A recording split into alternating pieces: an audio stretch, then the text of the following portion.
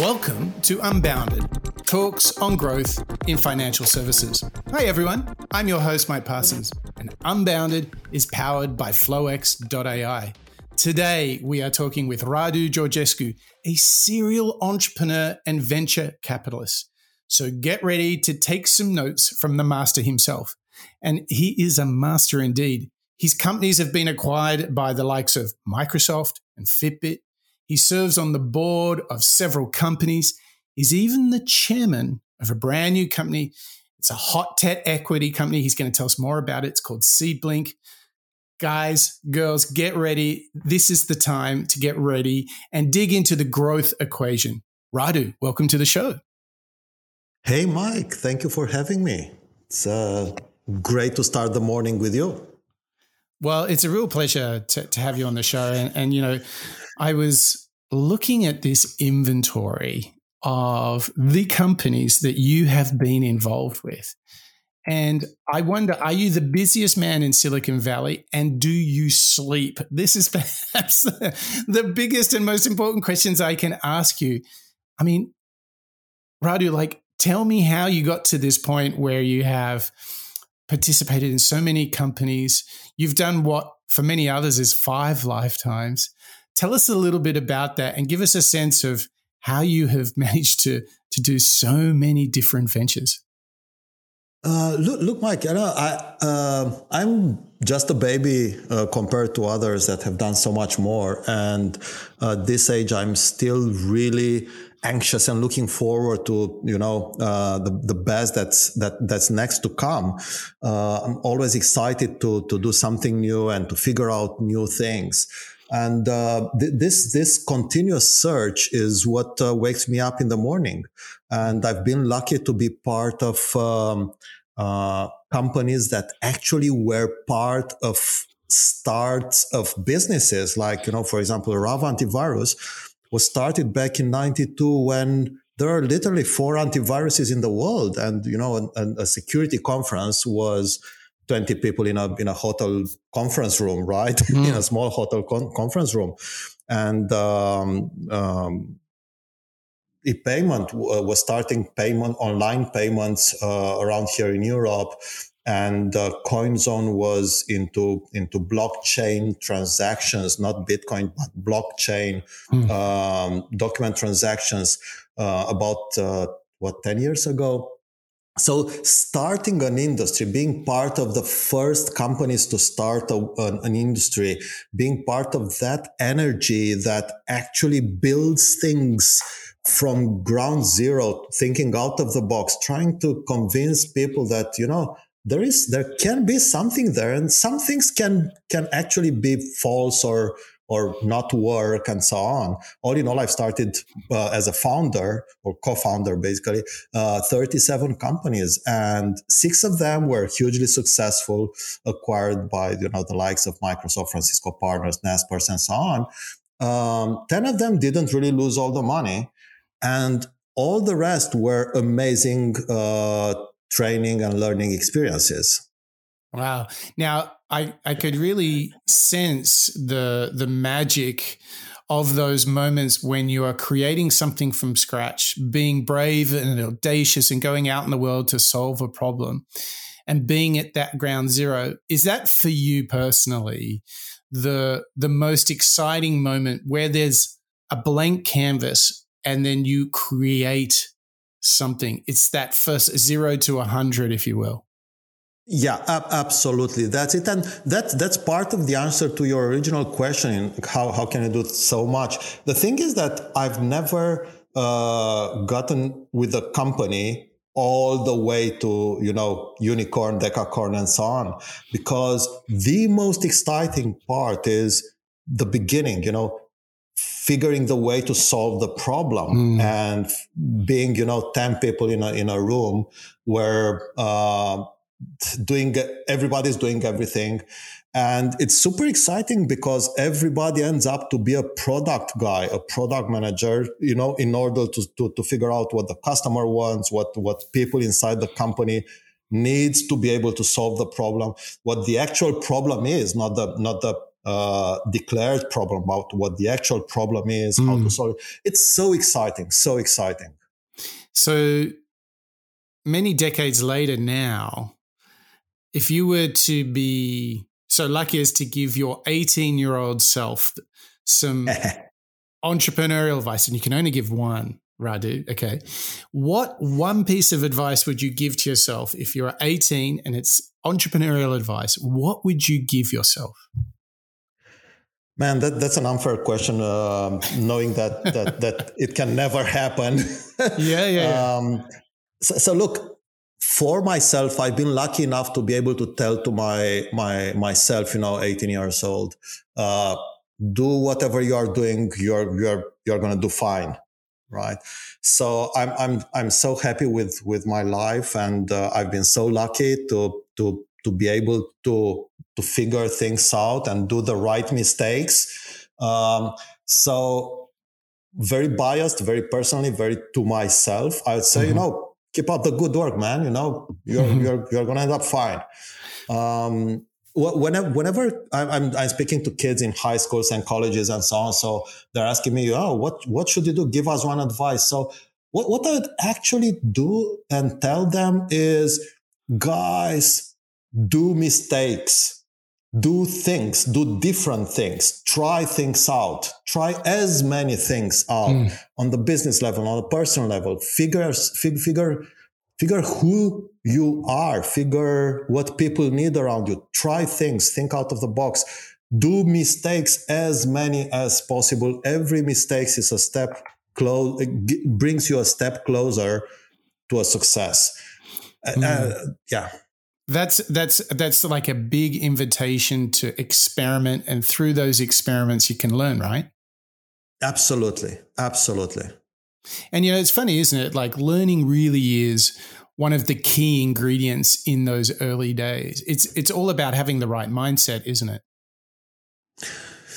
Yeah, the exploratory mindset and the courage to be wrong. I've met so many people that don't open their mouth because they're afraid to be embarrassed of being wrong. They're afraid of losing, faith of the others, respect of the others, losing assets, whatever, by being wrong in a decision or in a sentence or whatever. And I'm like, man, let's do all the mistakes. Let's speak our mind out. Yeah. So experiment. I think it's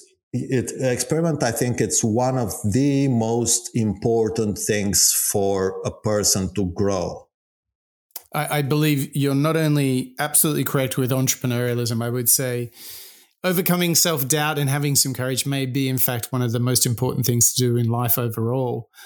But while we talk about mindset, I'd love to get your sense, having looked at so many companies, been part of so many companies, invested and so forth. I'd love to get your take on this idea of something that we hear a lot in the product world and the fintech world, which is this agile mindset. And, if any good product owner is going to be keeping up with the customer needs and the market dynamics. So your customers need different features and functionality, but also the market is continuously moving. There's so little boundary to innovation when we talk about technology. We can deploy new features, in a click these days. So a question that I have is, I want you to describe a product owner that has an agile mindset. We just talked about the learning and the experimentation, which I'm sure is part of it. But I want to focus a bit on the capacity to be agile, to change, and to be adaptive in the world in which we live. Describe to me the strong characteristics that you think a product owner really needs. No, I have really encountered a product manager who have wear all the hats, and these are as rare as they are, as powerful they are. So good product guys, good product managers are amazing people. And that this question that you asked me, it's a bit unfair, and I'm going to have a very biased answer, because deep in my heart, I'm a product guy. So I love product people more than, and no disrespect to all the rest of people in the company. But I think product people are very strategically important. So now coming back to this, normally what I'm saying is a team of two guys working in perfect tandem, one looking outside, to the customers and try to figure out what the discovery work focus for that, paying attention to overall strategy, markets, customers, monetization, business value, all these things.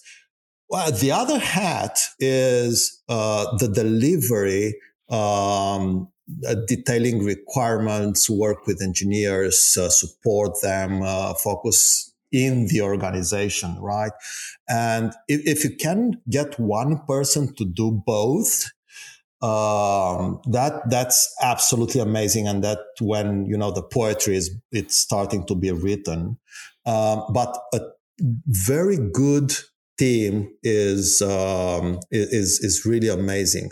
The end of the day, to reconcile the two hats, the mindset is mostly curiosity, is to deal with ambiguity and test assumptions, right? For fast, learn, fail, iterate, mix of technology, design, marketing skills. I mean, there are so many things. Product excellence, which basically requires a deep understanding of user needs, company objectives, intuitive user experience, quality, high velocity, engineering. I mean, there are so many things, a lot of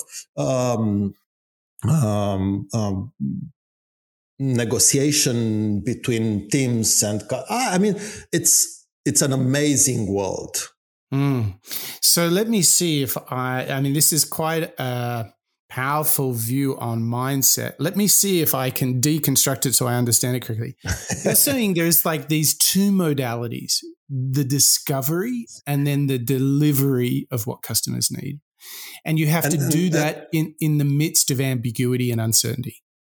Yeah, absolutely. In the entrepreneurial world. And I think that's basically that's the huge difference between a corporate like, Microsoft, Apple, and the works, and the startup. In a startup, ambiguity is our life. Yeah. And that's what we're living every morning.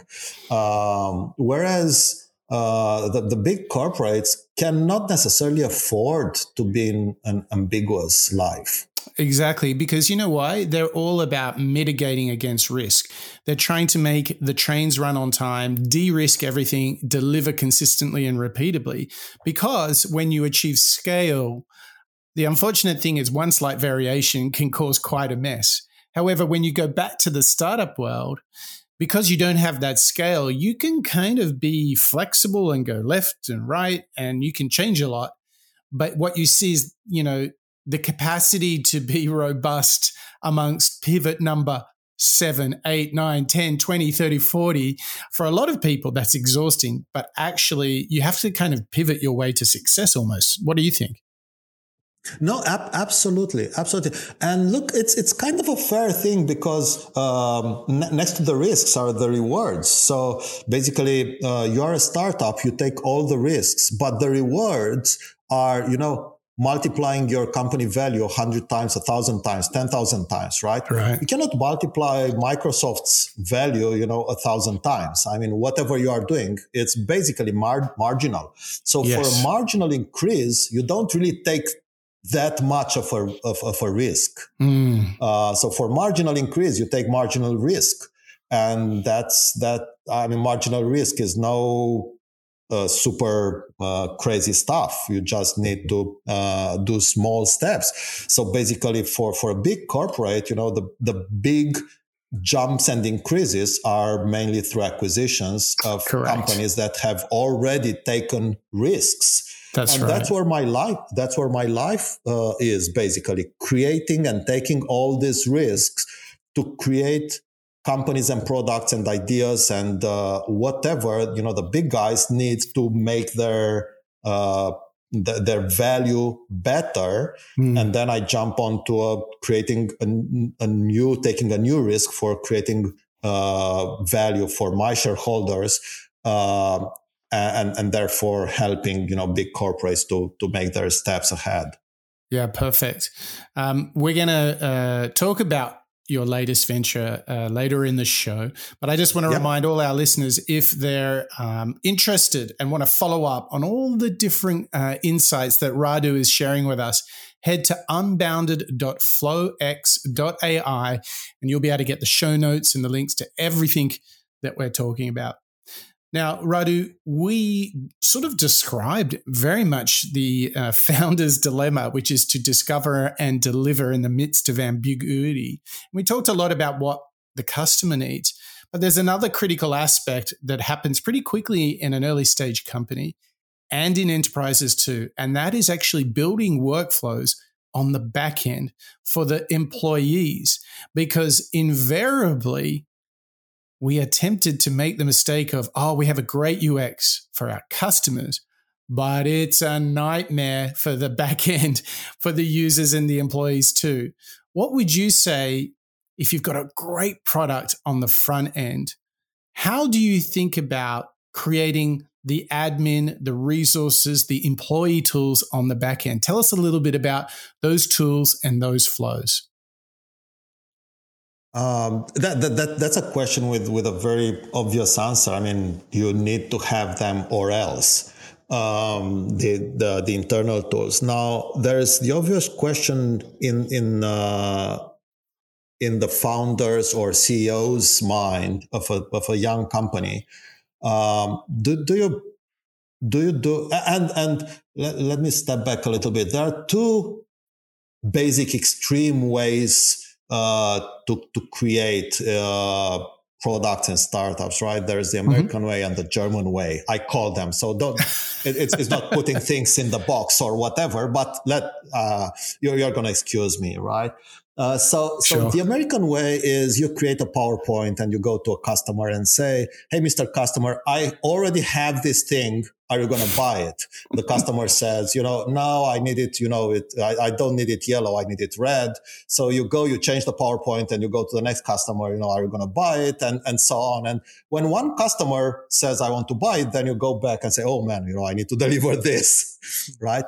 Then the other way is the German way. You think by yourself in a room and say, oh, the customers are going to need a car with this and this and this. You spend 2 years and 20 million. You create the car.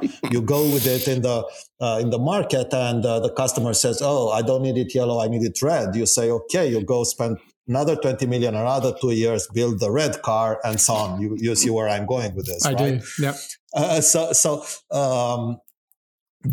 Basically, the same with the internal tools, basically creating the internal tools before having a product that actually sells and gives you critical mass.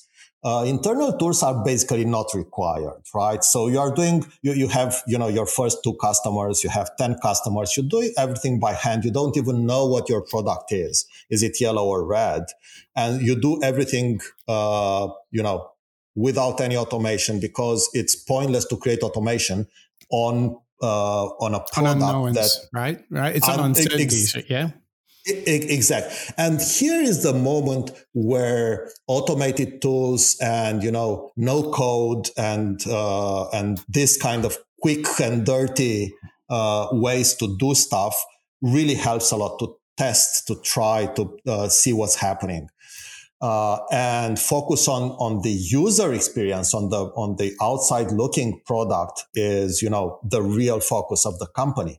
Now, once you have a product and, in a perfect world, millions of customers are coming, in the first night of launch. Okay, then you have a problem and you need to really focus on the internal tools. So I think it's a cycles basically thing. You focus on customers first, basically to figure out what the product is. And then the very moment when you figure that out, you need to take a deep breath and deconstruct the product and the back office procedures and everything, and make sure that you have an A team of back office engineers to create all the tools that everything can be automated. And that's where the power of a good company eventually is. What do you think the risk and damage is when companies don't build the employee view, when they don't include employees in their stakeholder, in their definition of a user? I think it's really important to remind our listeners it can get really rough. Like, tell me, what have you seen happen when startups have forgotten about the back end, the employee user? What actually is the cost that they pay? Yeah. So I'll give you an example without naming names. So kind of a huge company that I was close to had very important employees, technical employees, unhappy with the results, right? And saying, look, man, I really want to go because, we are not the best company in this field. People are not working well and we don't have procedures and everything. So please help me. So I went to the Corp VP, that was, the most senior person. I told him what the problem is with my own opinion and everything. The guy said, okay, Radu, give me a couple of days. I'm going to find a solution. Super cool. I said, 2 days later, he was very happy, found a solution. And the solution was the row in the P&L where we can hire extra 50 people, 50, extra 50 people. So the solving was a row in a P&L in the budget where he can throw in 50 extra people to make the company better. Now, come on, man. I mean, that's not what it is. And it took us 6 months to convince the corporate that, that there are other things to do. And the other things are exactly what you are saying. Make sure that the internal teams have all the tools, and this being, software procedures, whatever, automations, the proper tools to be efficient, not to be secretaries trying to figure out whatever and to manually do stuff. It's so much more than a row in a spreadsheet, isn't it? And there are so many advantages you get when you have elegant user experience on the inside and outside. I mean, it's almost, if you put them together, it's like 1 + 1 = 3, isn't it? Yep. Yeah, absolutely. It's both economic. I mean, it makes sense from the CEO's perspective. It just makes sense. You see, in 6 months, you see the dollar benefit of it. Yeah. The problem is that you don't see it now. You see it in 6 months. Yeah. And CEOs, especially in startups, are very focused, I would say, because of the VC money that you have. I'm myself VC money, so I know what I'm saying. Mm-hmm. They're pushed for quick revenue, quick growth, hyper growth, and all these nice words. They're pushed to results, and quick results are not coming from a perfect back office. And we're going back to the idea with American and German companies. Mm-hmm. Building a perfect back office, it's kind of planning for the future. You need to be sure that you have a future and you know what your future is. Yes, it's almost the same. Radu, I want to jump and say it's almost the same of getting politicians to think about policy for after their term of office, and they're like, baby, it's all about now, right? Exactly.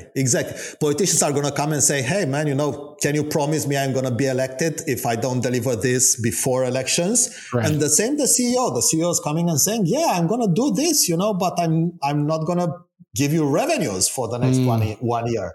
Are you okay with that? And you go back and say, man, I need both revenues and make sure that we're preparing for the long run.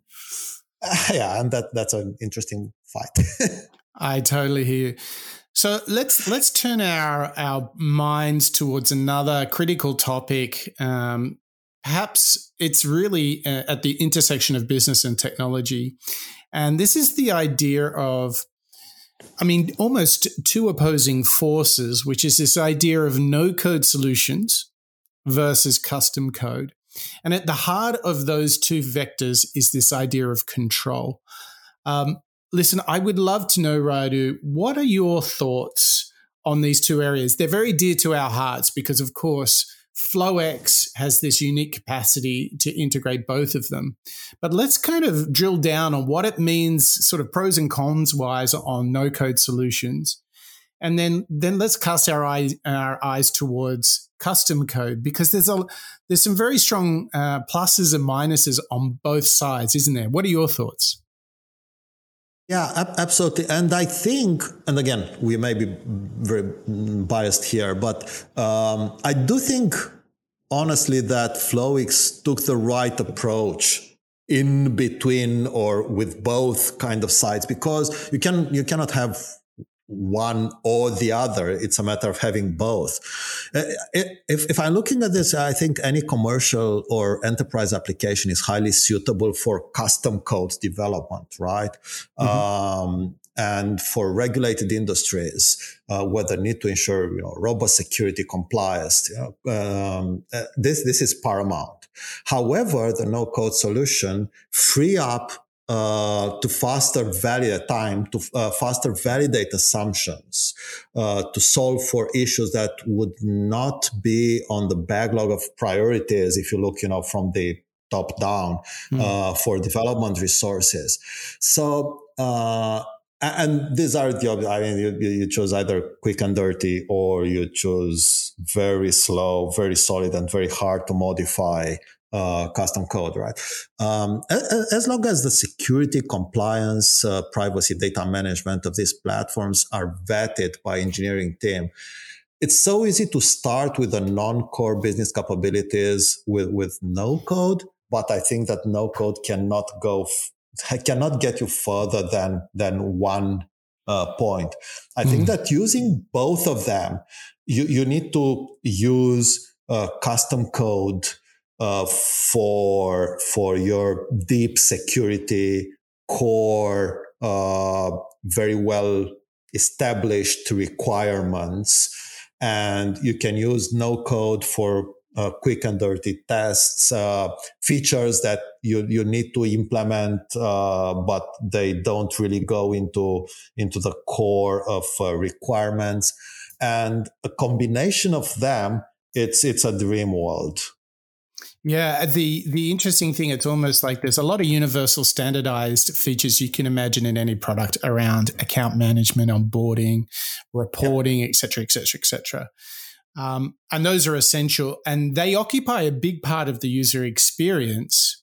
So, they're essential, and no code is well suited to that.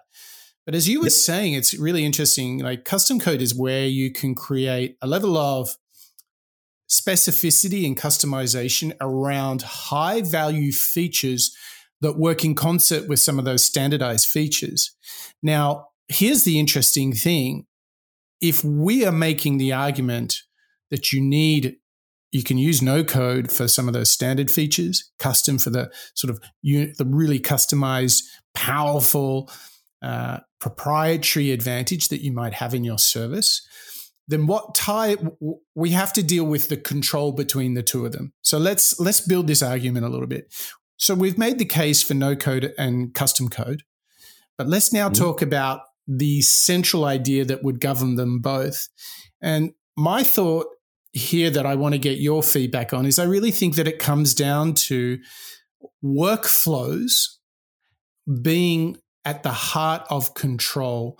It's not only what the workflow is, it's for whom, for when, what are the constraints of that workflow, what different states that workflow enters. So, Radu, what I'd love you to do is tell me what's at the heart of creating the balance of when you've got no code and custom code working together. Okay, so I think that to start with, acknowledging the two worlds, I think that being able as a, and we're coming back to the product guy, the same guy we're coming back always. The product guy is really understanding what the requirements are from the outside and inside.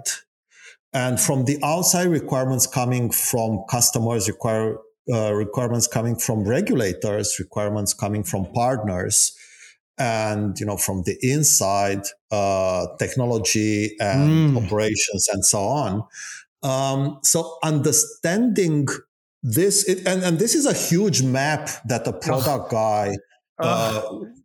Exactly. I mean, it's not a whiteboard. It's as you're saying it, Radu, I'm thinking, okay, so if we're going to map requirements and flows for each user, so you've got new users, current users, admins, editors, only users, then you've got third-party API services, read and write access privileges, you've got security flows, but there's no shortcut here. You've got to know all of the stakeholders, the flows and requirements for each of them, right?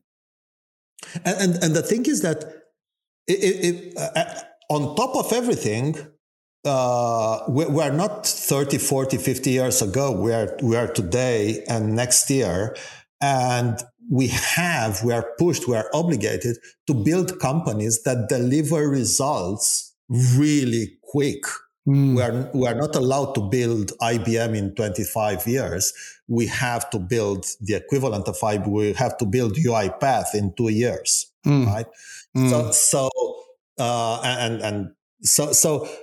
basically, you need to use shortcuts to deliver all the processes that are somehow core but not your business, like all the login and authentication. Okay, is required, is mandatory, has to be good and everything. But are you going to build it from scratch? Really, no. But as a product guy, understanding all these things and understanding what your business is. And I think, coming back to a short answer to your question, I think the most important thing is to understand what business you are in and to make sure that the processes that are very specific of the business you are in are the processes that you own and you create by yourself. How about this? Let me see if I've understood this. I think we're getting into really the advantage that both custom code and no code give. I think what you're saying is because of the speed constraint that we all have, be in the enterprise or the startup, no code is essential for giving you those shortcuts and those speed advantages. And it's like full code is where you get down to business of creating the highest value for each of your user stakeholders. Yeah, absolutely.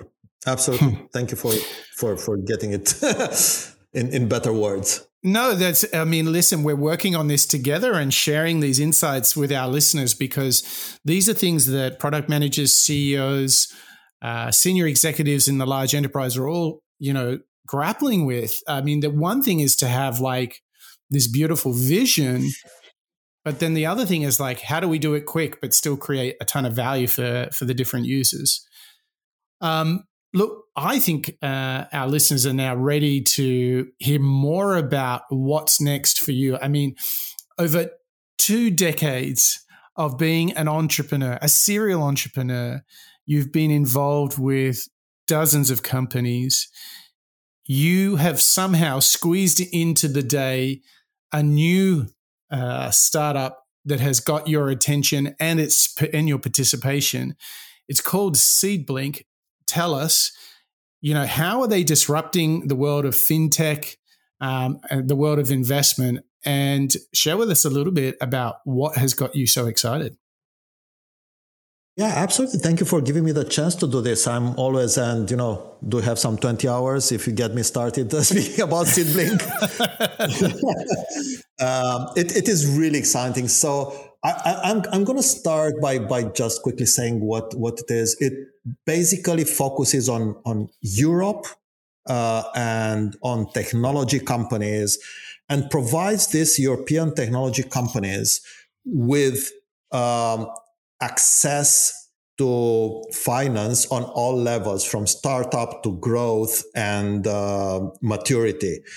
The startup, angel investing and syndication and equity crowdfunding, growth on VC money, and maturity on a stock exchange. So basically, we are creating this environment where we do create a stock exchange. We are creating a new stock exchange, right? A European, you want to call it European NASDAQ, but it's a more modern and from different perspectives, and a Series A, B, C follow-on focused VC, and the syndication tools for business angels to actually be able to invest in tech startups. Now, that's from the company perspective. From the investor's perspective, we're consolidating on a European level the ability of investors, of different types of investors, to invest in different levels of companies, and we're training them to get them to invest based on a thesis, to create a portfolio of companies, to follow on in bigger companies, to follow on the VC level, and to follow on as an investor onto stock exchange. So it's a huge endeavor, and consolidating Europe is a very interesting kind of animal. It's 27 states that are different with different legislations and so on. So consolidating all these things, it's a very, very interesting animal. Let me just pause you there to make sure I've understood the scale of SeedBlink. You're saying that you will participate from seed through to IPO, effectively creating the NASDAQ of Europe. Yeah, absolutely. When they always say you got to make sure your business vision is big enough, Radu, I think it may be big enough on this one. I think as well. And you asked me what got me excited, and I'm putting. Look, it's sometimes it hurts me to say I'm putting 80% of my time into this company daily. So that's a lot. And what gets me excited of this company is two things. One is that the vision is amazing. I'm really in love with this. And it gets into geopolitics, why Europe, where's the Europe position, how Europe creates unicorns, and what's the EU interest. I mean, it's so interesting. And I'm telling you, it's a long discussion here. Mm-hmm. But second is that out of 37 companies I was involved in, and this is the 37th, this company is the highest growing company in the first 2 years. Now, of course, this is no guarantee for further success, but it's something. I mean, in the first 2 years, this company is the highest growing company I've seen. And good vision, great execution team. We are basically 4 founders, 2 ex-bank CEOs, mm-hmm. 1 technology CEO, and myself. And we are each working about 16 hours a day. And, just imagine, bank CEOs, used to assistants, drivers, and suits, and the type. They're really doing emails and programming and doing working 16 hours a day, literally in a startup, rolling up their sleeves, and we are rolling all up our sleeves. We're 50 people. We just acquired a company. We're consolidating Europe. We're on some sort of an M&A spree. It's absolutely amazing. Okay, so huge vision. For you personally, You mentioned that it's got unprecedented growth. What excites you when you look inside the business that is creating this growth? Let's lift up the hood of the engine. What are you seeing inside of the organization? What is it that they do that creates that sort of growth? Is it people, culture? Is it just crazy good product market fit? What is it that's creating this like momentum? Like in any successful company, it's a lot of things. It's a combination. It cannot be only one. It's a lot of luck. It's really amazing team, good timing for the market, some luck with just choosing the right features, and it's a huge combination of things. I cannot put my finger on one reason why this company is already successful. And I think none of the, Apples and Microsofts and so on can actually, it's always a combination of reasons. It's the good moment in time with the right, the right features and vision and people to be there. Would I be as daring to say, if we were to look at patterns at companies that you and I have both seen that have been successful, that it's like good people who understand the market have timed, like supposed luck is that they've come to market with a product that really fits. Meaning that when they say, hey, here's what we do, people are already like, oh my gosh. Like they just have to describe it in a few sentences and people are like, yes, I need that. I'm like you. I'm not 100% sure what the formula is, but I believe if I look at some of the components that you've mentioned, I do see it's like founders who really understand the market and the problem and then come to that market and that problem with the solution where everybody kind of feels and sees the need, but they don't know how to solve it. And that's what I see when companies don't have much, or let me say it this way. When companies have a lot of trouble selling, I believe that's a sign that people don't understand the solution. They're not applying it to the right problem. Companies that have relative ease in selling tends to be a characteristic of, on the buy side, the customer's like, yes, I have this problem. Yes, I need this solution. Same thing with consumers. If we go out of B2B and go to B2C, when people just go, yes, that makes sense.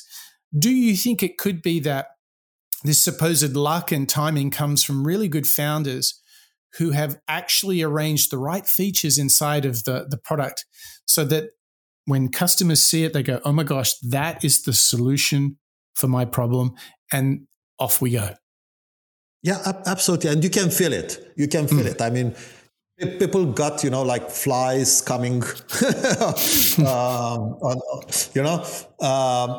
they're coming and you can feel it's good. And, it's not only customers. It's the same thing applies to A players, team members. So A players don't come to losing companies, and they just completely they feel somehow, I don't know, but if the company have issues on bringing on board A players and they're just trying to figure out B players, C players, that's a sign that is not good.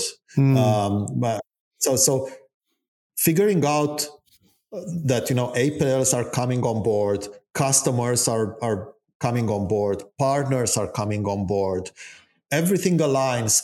And then you come in the office, even these days when, there's mostly work from home, but still, people come to the office and everything. So you come to the office and feel this energy in the office, across Zoom and whatever else people are using. There is this amazing energy, and people work and figure out ways to make sure that they deliver best product to the market. And it actually makes me wake up in the morning and say, look, I'm once again, I'm so lucky to be around. Well, isn't that just the best way to wake up, to know that the work that you are doing brings you some challenges, but a lot of satisfaction and fulfillment along the way? I mean, is that not what we're all working towards, Radu? I hope so. I hope so. I certainly do. And I feel so lucky to be here and so privileged to be in this position, to be able to work my heart off together with a team and together with partners, and, be here with you and be able to share all these things. I'm amazingly lucky, and I'm grateful for this. Well, listen, I think we could all do with some of your luck, Radu. If we want to find you out there on the wild, wide internet, where is the best place to look up your thoughts? How can people connect with you best? Are you big on the Twitter? Are you big on the LinkedIn? I mean, what's your platform of choice? I'm trying to write on LinkedIn, but I don't really write much. I'm writing on LinkedIn. If there's one to say, I'm writing on LinkedIn. I used to have a blog, radugeorgescu.com, but I find it kind of hard to find time to write. So yeah, not a big writer. Well, how about this? We can find you on LinkedIn, correct? Absolutely, yes. And do you want to just give us the URL for your hot little startup that we were just mentioning? That's seedblink.com. Seedblink.com. Cool name. So seedblink.com if you want to perhaps see some of the magic from Radu, or maybe you're looking to raise a round. Either way, you're going to be delighted when you get to Seedblink. And if you want to get in touch with Radu, you can head to LinkedIn and look up Radu Georgescu. But most importantly, everything that we have mentioned on this show today will be transcribed. Lots of links, lots of goodies will be found at our wonderful little site, unbounded.flowx.ai. Radu, thank you so much for joining us on the show. Did you have some fun? Sorry, come again? Hey, Radu, thanks for joining us on the show. I hope you had some fun today. Oh, that's amazing. So absolutely, it's a great way to wake up in the morning and speaking to you. And I hope to do this more often. Thank you, Radu. We're very grateful for you giving us the time to share all your insights. It's just been wonderful to hear your perspective as a serial entrepreneur, looking at what it takes to build these great teams, what it takes to have the courage to try things out, to experiment, to find the product market fit, to exploit the benefits of no code, custom code, and more than anything, creating the momentum with A players to get that lucky break, to have the right product to solve the right solutions out there in the world. So, Radu, thanks to you, and thanks to you, our listeners. We really appreciate your time here on Unbounded Talks, and our show is powered by flowx.ai. If you'd like to get anything more from this show, head to unbounded.flowx.io. All right, guys, that's a wrap.